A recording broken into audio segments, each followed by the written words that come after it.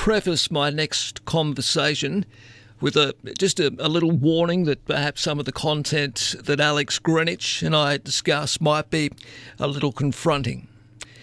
Of course, earlier in the week, Alex released the New South Wales Voluntary Assisted Dying Bill 2021. He says he's grateful for the strong support the proposed legislation has already gained from colleagues across the Parliament and key stakeholders, including unions representing health workers. The Assisted Dying Bill, or euthanasia, the topic itself, look, it's a very personal topic. I believe that every politician should be able to exercise his or her conscience and vote according to it. Alex, good morning to you. Good morning, Marcus. Thanks for having me. My pleasure, mate. This is a very important but also divisive piece of legislation, isn't it? Well, it is a very important piece of legislation. In terms of it being divisive, look, that's not a narrative I really support because, there is overwhelming support across New South Wales for this reform. Polling consistently shows about 80% of the state supports it, with about 12% opposing it, and every other state has taken action on this. The legislation has already passed years ago in Victoria, it's passed in WA, Tasmania and South Australia, and is about to pass in Queensland. And people in New South Wales with a terminal illness, these are people who are already dying, people who know their death is going to be cruel, prolonged and full of suffering.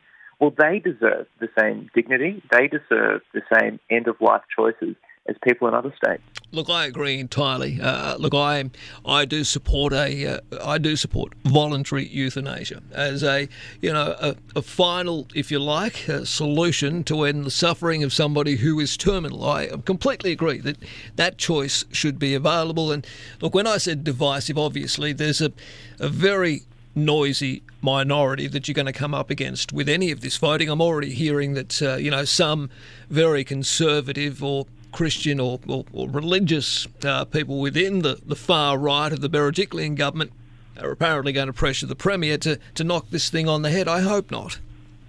Well, I do respect that there will be people who are opposed to this reform, and I understand that opposition may come from a faith background.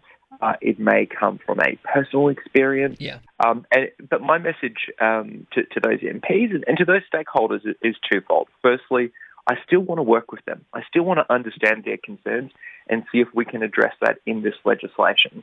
But my other message to them is this reform is not about them. This reform is about a very small number of people with a terminal illness who are in the last 6 months of their life, who are going through intolerable pain, who know they are going to die in an undignified and horrific way, who just want a bit of control, who just want a bit of dignity. That's who this reform is about. All right, Alex, look, I know it's a very important draft legislation. I concur with support of yours, including Lynn, who says, Marcus, self-determination is at the core of human experience. It is a pillar of the principles of human rights. I really admire the leadership of Alex Greenwich in putting himself out there. Well done, mate. You and I will talk further on this on the program, I have no doubt.